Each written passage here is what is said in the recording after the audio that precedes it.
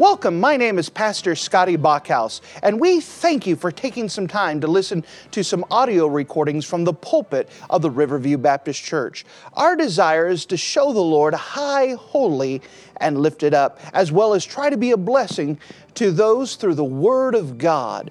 Please enjoy this message, and we pray that it will be a blessing to your life. Well, if you wouldn't mind to take your copy of the Word of God and turn with me to the book of 1 Peter, the book of 1 Peter in chapter number 4.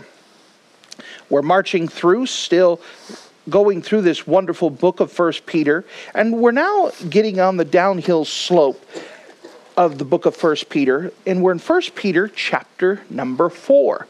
The book of 1 Peter in chapter number 4.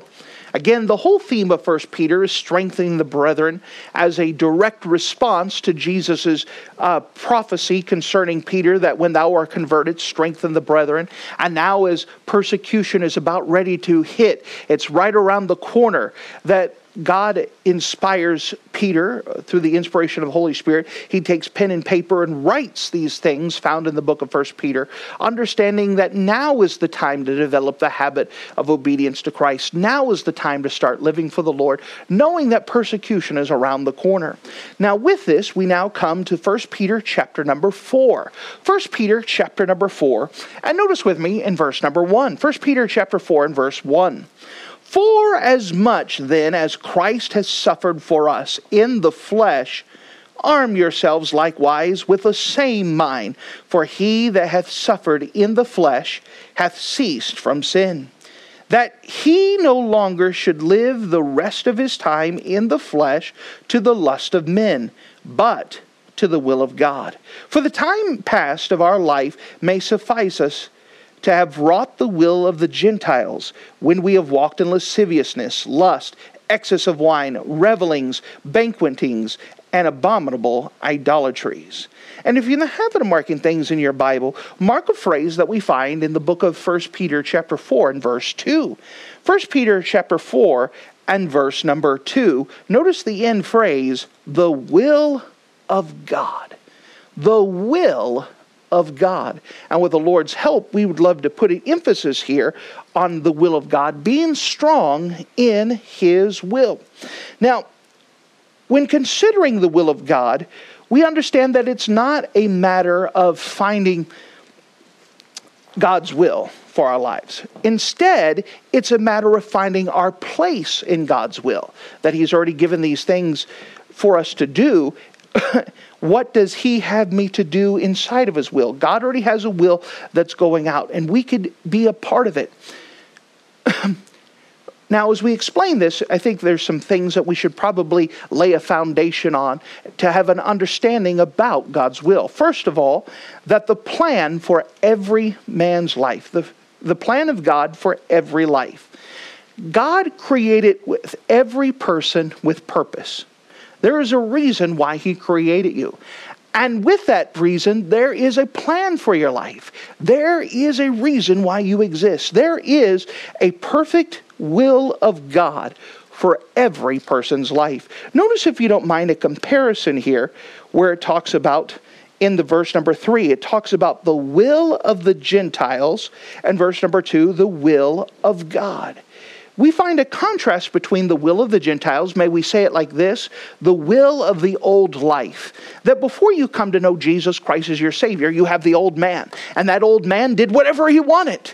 And it was all about him and pleasing him. When you come to know Jesus Christ as your Savior, it does not eradicate that old man. You just have a new nature. And now you have that dual nature, and you have to choose which one are you going to follow. Follow God's will, or follow the old man, follow the will of the Gentiles. Not everyone who becomes a Christian follows God's will. Now, that's something important to note, that just because you get saved doesn't automatically mean that you're following God's will.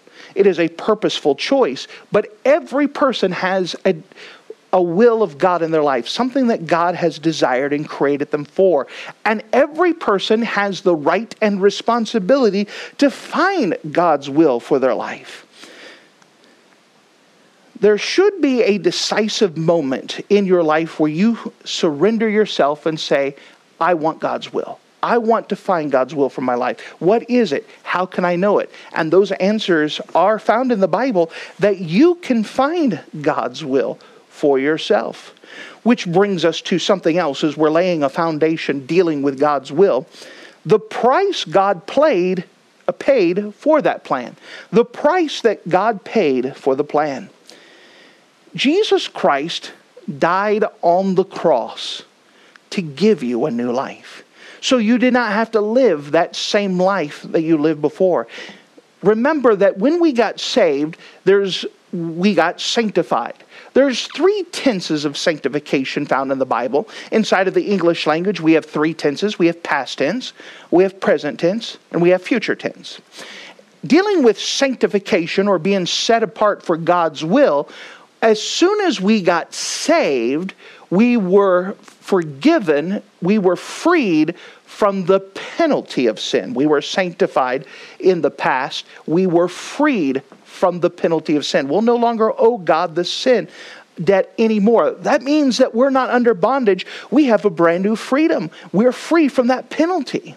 On top of that, in the present tense, we are currently being saved from the power of sin, meaning that we no longer have to sin. That also means that as a Christian, when we sin, it is a willful, purposeful choice. By the way, which is worse, because we chose to sin and we did not have to. And then in the future tense, we will be saved from the presence of sin. That one day we'll have a brand new body that will be incapable of sinning and will be removed from the presence and the ability to sin. Those are the 3 tenses of sanctification. But how did we get that? Because of the price that Jesus paid on the cross of Calvary, that He paid for your sins and He paid for mine. Notice, if you don't mind, as we see this in verse number 1. For as much then as Christ hath suffered for us in the flesh, arm yourselves likewise with the same mind, for He hath suffered in the flesh, hath ceased from sin, that He no longer should live the rest of His time in the flesh to the lust of men, but to the will of God. So notice this in verse 1 and 2, that Jesus Christ, when He died on the cross, He paid the price to free you from sin. You are freed from the penalty of sin, and you are freed from the power of sin. And He did that for a reason. For as much then as Christ has suffered, He paid a price for us in the flesh. Arm yourselves likewise with the same mind. What is it talking about, the same mind? Well, remember, it's all going back to 1 Peter chapter 2, where it says that Jesus Christ was our example. Why can we do a comparison? Why can we say that someone can follow God's will? Why can we say that they don't have to live in the flesh? Jesus Christ is our example. He was our example. Jesus Christ went to the cross even though His flesh did not feel like it. How do you know His flesh didn't feel like it? Because He said so. Lord, take this away from me, but not my will, but thine. Nobody wanted to go suffer and die. If you knew that tomorrow you would go through a horrible accident and you had the choice not to go through the accident, all of us would say, nope, never mind. Not going to happen. Not if I don't have to. Nobody wants to hurt. Nobody wants to suffer. Remember, Jesus Christ, who was God, knew everything He was going to suffer. Every humiliation, every pain, He felt it all. And yet He chose to go through it anyways, for you and for me. There was a willful choice that He made to follow God's will. Well, it says, for as much as Christ has suffered for us in the flesh, arm yourselves likewise with the same mind, that we would choose to follow God, even though that is something we didn't necessarily want to do. Let's just be honest. There are times you don't feel like going to church. But you make a choice, even though I don't feel like it in the flesh, I'm going to go anyways because I believe this is what the Lord would have me to do. There are times you don't feel like reading your Bible. And you have the choice. Do I get out of reading my Bible or do I do it anyways? Well, when you choose to do it anyways, you are choosing to follow after God's will in regardless to your wants.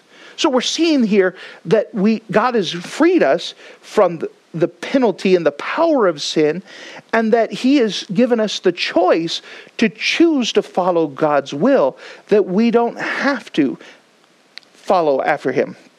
For he that suffered in the flesh hath ceased from sin, that he should no longer live the rest of his time in the flesh to the lust of men.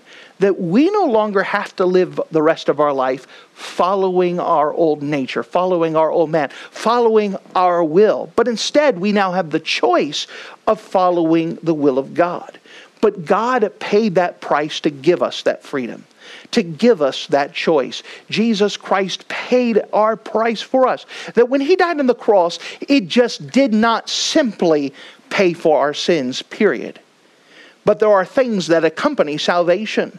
And one of the privileges we have, and by the way, it is a privilege, not a curse, not a burden. It is a privilege to follow God's will. Amen. And he has given us this ability, this choice to follow God's will with this great price.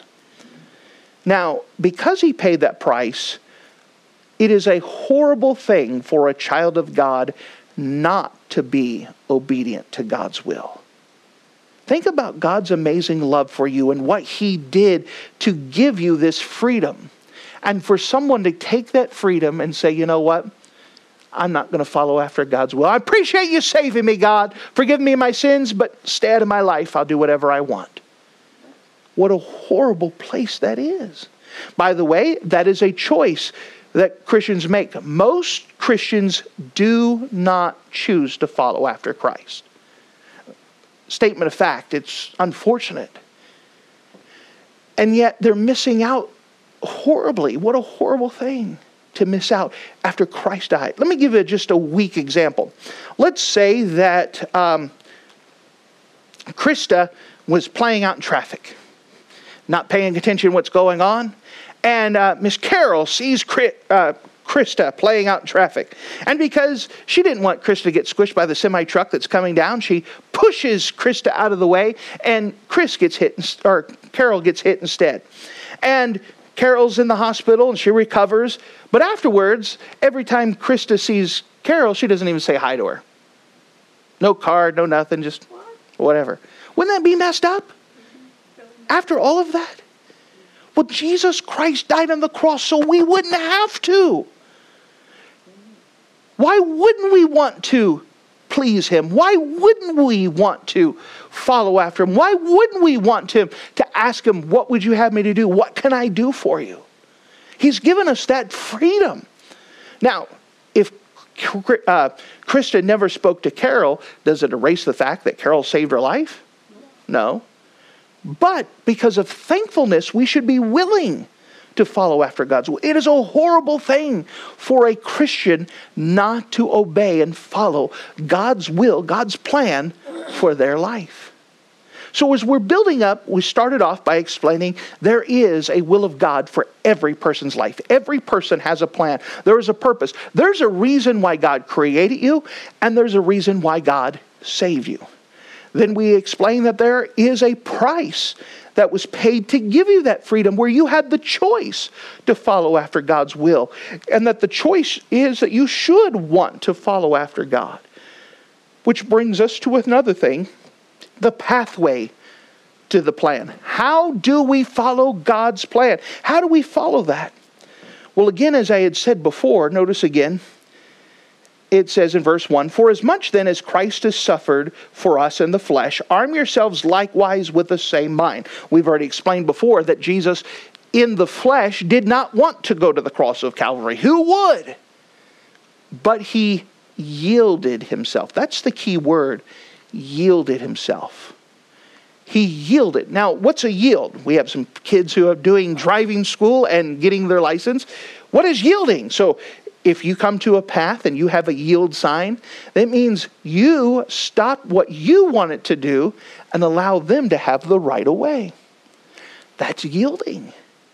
When it comes to yielding in your life, you stop what you had planned, what you want to get done, and allow God to choose and to go first and to pick the path for us.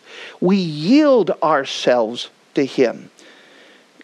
We are to arm ourselves with the same mind. Hold your finger here and let's see this demonstrated and explained to us in the book of Romans. The book of Romans, chapter number 6.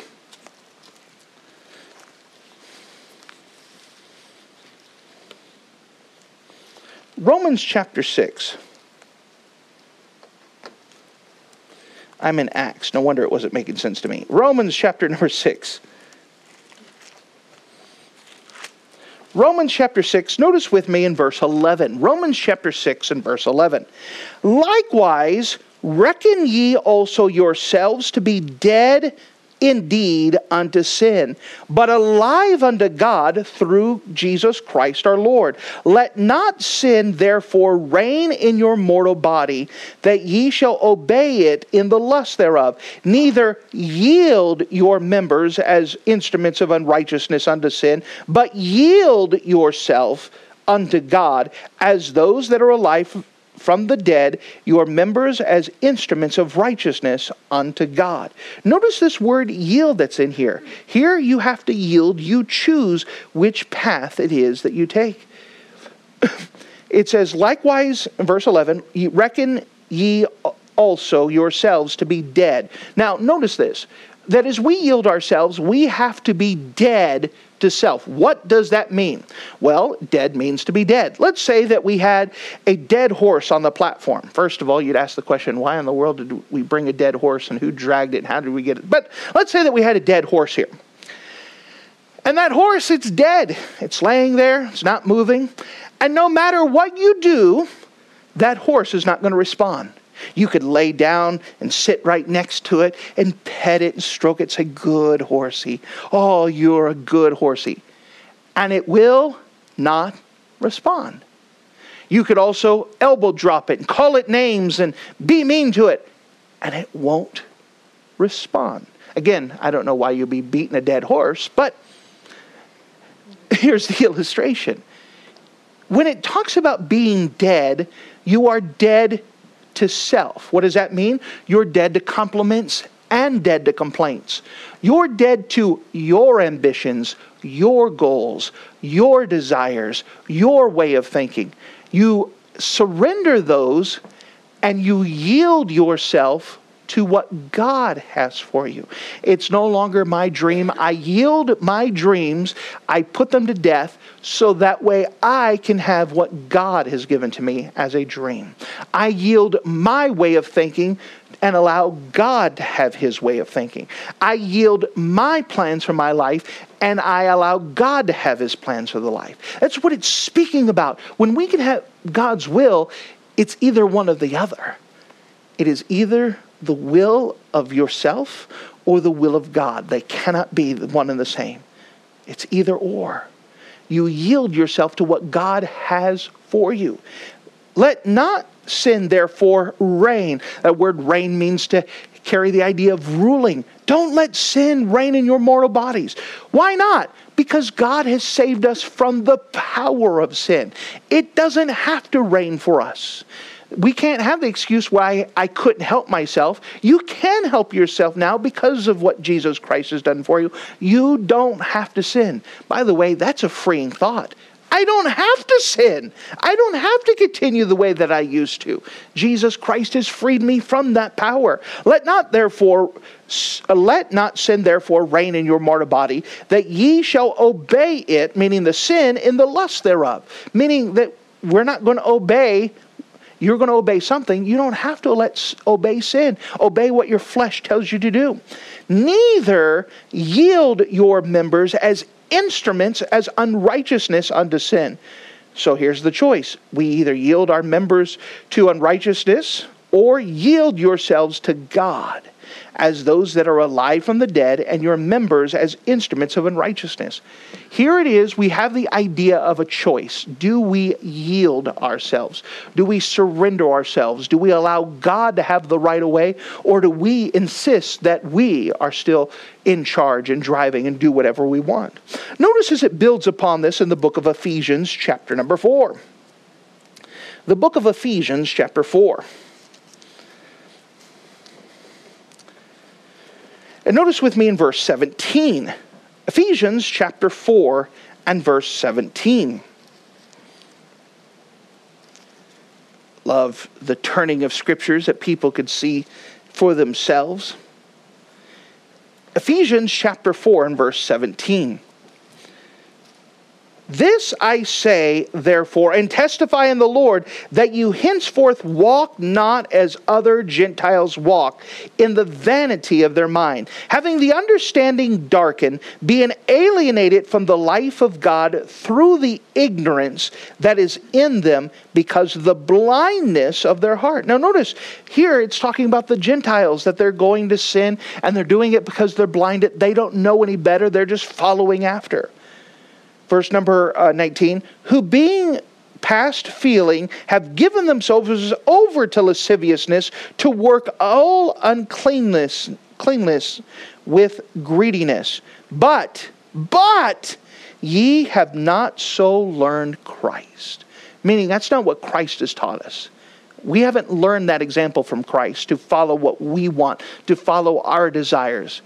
We learn from Christ to yield ourselves to what God's plan is. That's what Christ taught us. He was our example. He did that same thing on the cross of Calvary. Verse 21, if so be that you have heard him and have been taught by him as the truth is in Jesus, that you put off concerning the former conversation. Remember, the word conversation carries the idea of behavior, former conversation, the old man. Notice verse 22, you are supposed to put off the old man. Just like if I were to take off my coat. Put off. So we put off the old man.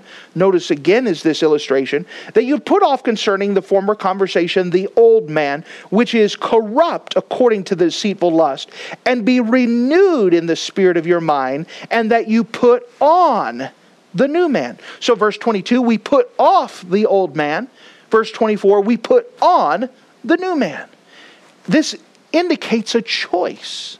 For example, when I woke up this morning, believe it or not, you may not believe this, I did not wake up in a suit. I had to put it on. And later on, I will take it off because I'm not going to sleep in the suit. You guys may not believe it, but I don't wear a suit 24/7. But to do that, it's a choice. You put off the old man. That's a willful choice. I yield myself. I'm not going to listen to the old man. I put on the new man. That's a choice that we have. This is that yielding of following after God, to yield our minds to the mind of Christ.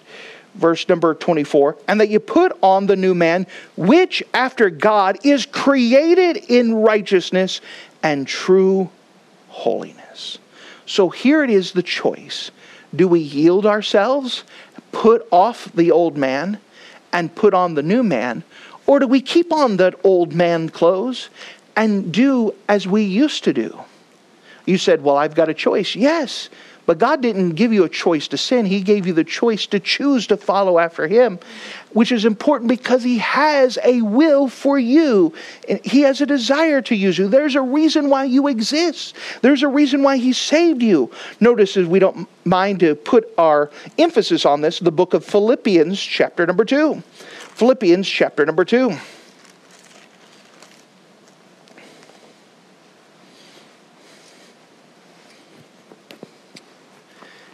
In Philippians chapter number 2, notice with me in verse 13. Philippians chapter 2 and verse 13. For it is God which worketh in you, both to will and to do his good pleasure. Here God is working in you. By the way, this whole context is talking about the peace of God and the peace from God, from the God of peace. Let me say that you'll never know true peace as long as you're fighting against him. You live your life one of two ways, either by force or by faith. When you yield yourselves to God, then you'll have the peace that he offers you. But when you're fighting against God, it's going to be miserable. The most miserable people I know are Christians who are not in God's will. Miserable people they are. because God's still trying to work, to draw them close. And they're resisting and they're fighting against it. And they don't have the peace of God. He wants them to have peace, but because they're fighting and they're not surrendered, and God's still trying to work to do of His will and of His good pleasure, God's continuing to work. And as we yield to Him, we have this. Let me go back to 1 Peter chapter number 4, and let me show you one last thing. The possibility of missing God's will. The possibility of missing God's will. Now, the book of 1 Peter is written to believers, not to Gentiles. And so with this, we could see that as he's writing this and warning this, if he's writing this to believers, then it is possible for believers to miss God's will. That's why he's warning them. Notice with me in verse 2, that he no longer should live the rest of his time in the flesh to the lust of men, but to the will of God. There's no greater waste than the waste of a human life, to see someone miss God's plan. Praise the Lord that they're saved, but they miss God's will in their life. They miss what God has for them and miss all the things that God has planned for them.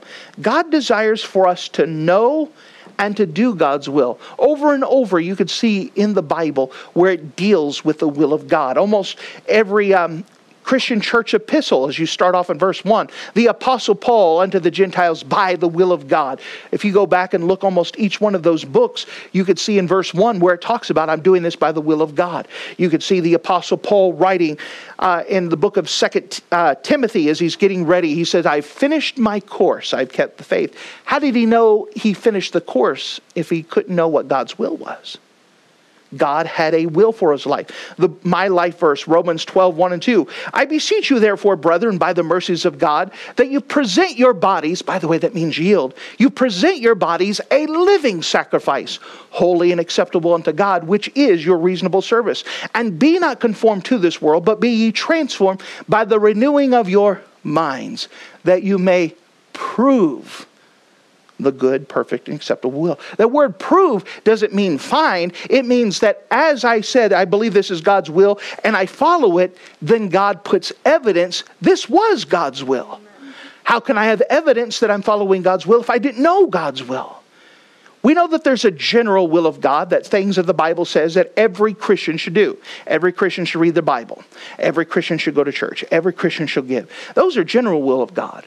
But with it, God has a specific will of God for you. And God wants you to yield to Him. May I show you one last passage as an illustration? The book of Isaiah 49. Again, how can I follow God's will? How can God make me the instrument? Talked a lot about being an instrument. How can I be that instrument? What is this? The secret is yielding. We see this demonstrated in the working of Isaiah to be the prophet that God desired him to be in Isaiah 49. Isaiah 49. And notice with me in Isaiah 49, as you turn there, Isaiah 49, and notice with me in verse number 1. Isaiah 49 in verse 1. Listen, O isles, unto me, and hearken, ye people from afar. The Lord hath called me from the womb, and the bowels of my mother he made mention of my name. Now notice this. It's kind of like similar to Jeremiah's call in Jeremiah 1:5. That before Isaiah was born, God had a plan for his life. Verse number 2. And he, God, hath made my mouth like a sharp sword. In the shadow of his hand he hath made me, and made me a polished shaft. In the quiver he hath hid me.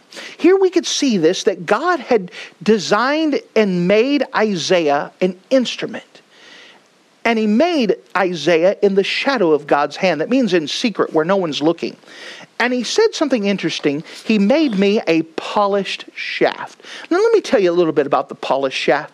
There was a missionary in Africa that had working with some of those tribes out in Africa. And he said as he was watching this, the African people, they had a ritual, a tradition of making something amazing.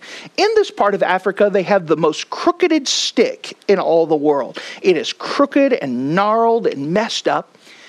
But what the tribes would do is they would take that gnarled, crooked stick, and they would take a knife and cut off some of those edges, some of the extra branches hanging out, and they would cut off some of the knobs. Then what they would do is they would take that crooked stick and they would put it in the fire. And just right when the stick was about ready to catch on fire, they would take the stick out. And they would take a wet rag and they would begin to rub on that stick. And an amazing thing would happen, that this crooked stick would begin to straighten out. Then what they did is they would take that stick and cut a little bit more, cut some of the more of the knobs, put some more notches into it.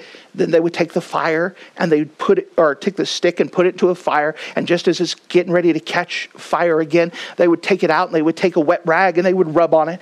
And that stick would straighten out some more. And eventually this crookedest stick in the world would be straight enough that they would put fletching on it and it would be an arrow. And they would put it in their quiver.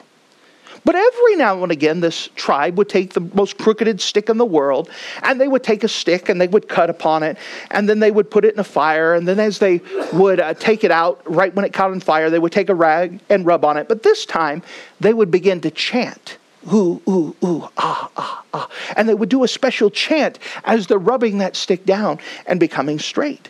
Then as they went through the process and became a straight arrow, they would put it in a quiver, but it would be in a special compartment inside of their quiver. And the missionary watching this said, I noticed this ceremony and it's amazing to watch this stick become straight. He says, but I noticed that every now and again that you do a special chant for this one specific stick, and then you would put it in a special compartment. Tell me about that. And the native would say, well, this is my polished shaft. That was his word. Happens to match with what the Bible was saying. This is my polished shaft. He says, these regular arrow, me hunt rabbit, arrow go left or right, no big deal. Miss, it's fine. But lion chase me, leopard come after me. I choose polished shaft. Arrow must not miss. Must hit the target, must hit exactly where it aims. Life and death situation. Well, the same thing's here. That God, in order to make us an instrument in God's hand, He has handed to Him a crooked stick. And we're crooked and gnarled and messed up. That old man, we're good for nothing, useful for nothing. But in God's hand, He begins to cut away some of the things in our life. Some of the things that aren't needed, He cuts away. And it's not fun, but it's that process. And then what God does is He places us in the fire. And just when we think we can't handle it, oh God, it hurts, I can't handle anymore.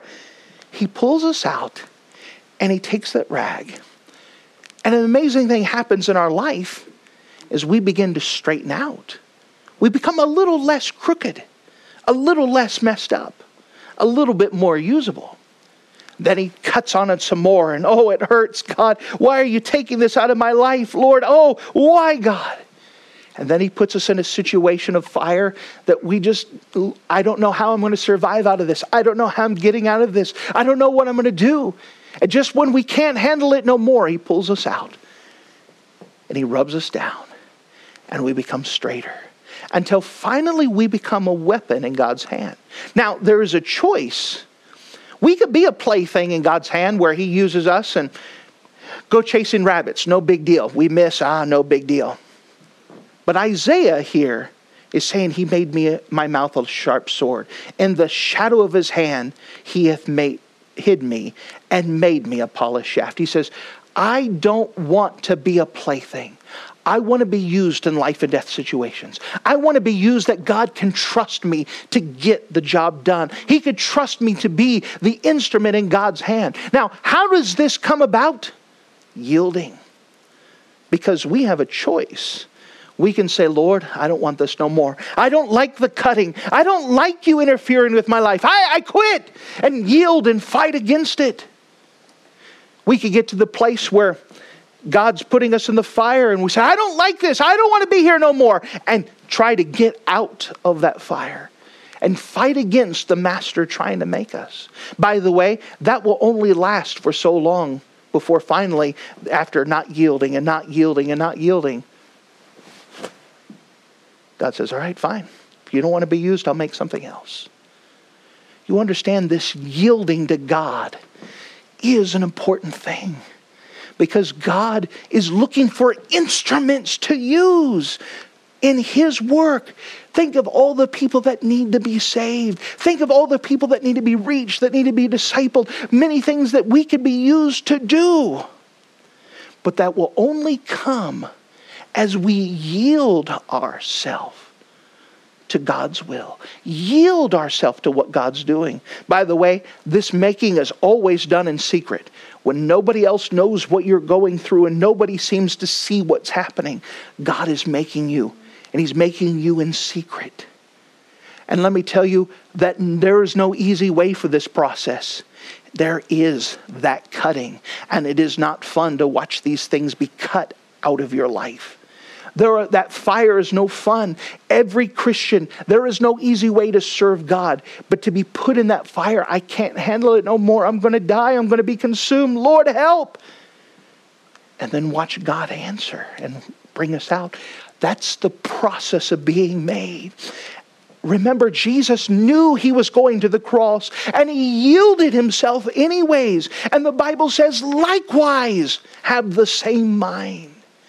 Knowing that this is the process that's necessary, yielding ourselves anyway. Lord, I know it's going to hurt. Lord, I know this is the process in here. Lord, I yield myself. You do what it takes to make me that instrument, to make me that person. If you need to cut some things out of my life, Lord, I know it's not going to be fun, but do it. Lord, if you need to put me in more situations to make me the person, I want to be an instrument. I yield myself to you. It's all about the yielding. Are you yielded? Are you surrendered? God has a will for you. He has a plan for you.